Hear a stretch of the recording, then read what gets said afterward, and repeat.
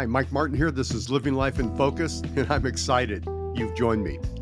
You know, the purpose of the Living Life in Focus podcast is to encourage, motivate, and inspire you to grow deeper in your relationship with Jesus. So I'd like to invite you to meet me here every day, will you? Now, to get started, I'd like to share an important truth with you to always remember. Are you ready? Here it is. God loves you. That's right. He always has, and He always will. And you know, we can never hear that enough, can we? If you're like most people, you want to hear God's voice when making a decision, right? You may say something like, if only God would speak to me and tell me which choice to make or which direction to go.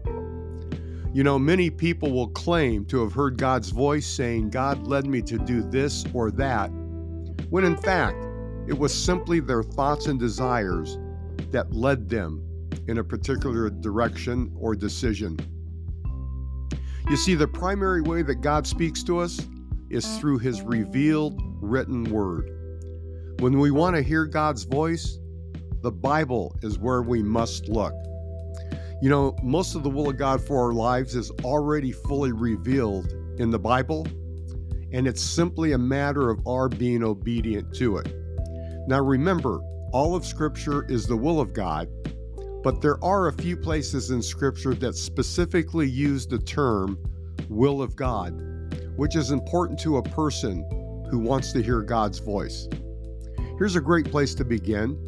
In 1 Thessalonians chapter 5, verse 18, it says, give thanks in all circumstances.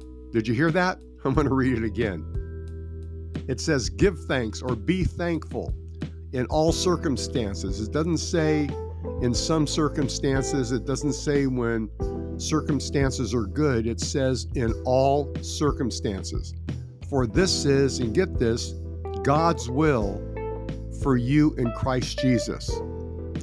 If you're having a difficult time hearing God, I want to encourage you to begin giving thanks every day.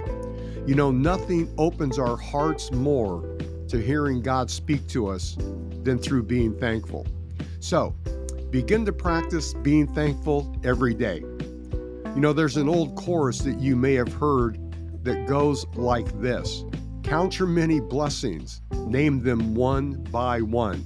It may seem trivial, but it works. And then your heart and mind will be open to hear the voice of God clearly. If you are encouraged by this short message, please consider praying for and supporting our ministry. Here's why. We're drilling water wells around the world, providing clean water for children who don't have it. And here's the good news. You can help us change, but more importantly, save their lives. For more information, check us out, www.livinglegacyministries.com. And please forward this podcast to family and friends you think would be encouraged by listening to it as well. I'll see you next time, and God bless you.